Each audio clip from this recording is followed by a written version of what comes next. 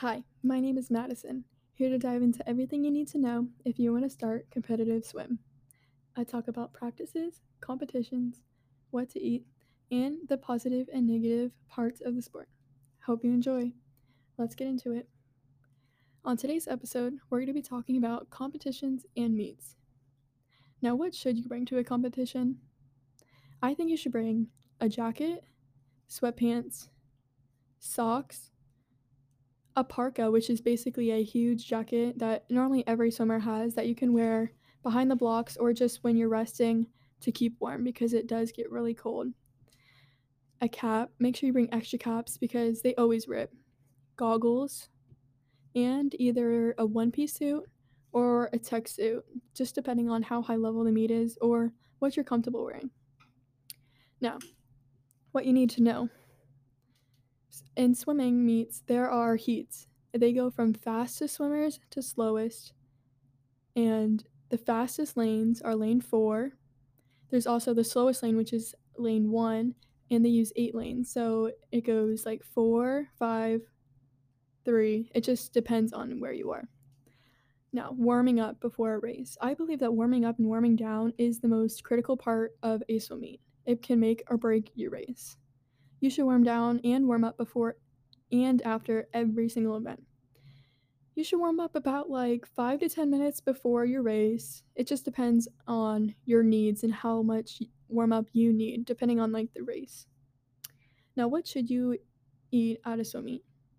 You should eat things that are easy to digest, like bananas, applesauce, bagels, and they have energy chews, which are just like gummies that have a little energy in them. Gatorade has some, and the Stinger brand has some that are really good. Now, when you first get to a swim meet, you're normally going to wear a practice suit, a one piece of some kind, and then after warm-ups, then you'll change into a tech suit if you feel comfortable wearing one, or you can just stay in the normal suit.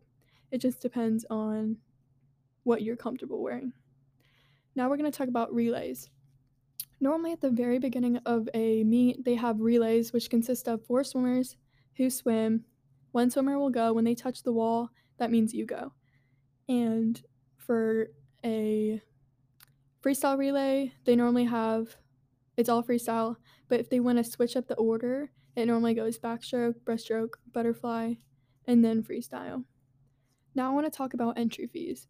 Although swimming is a really good sport, it costs a lot of money. And it normally is about $100 to enter a meet plus $20 per event.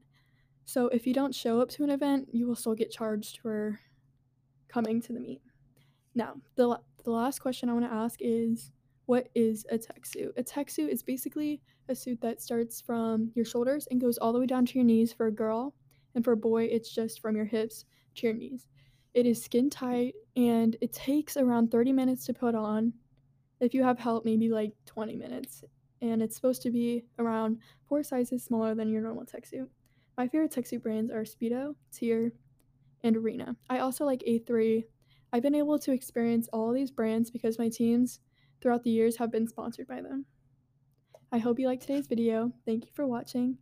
Have a good day.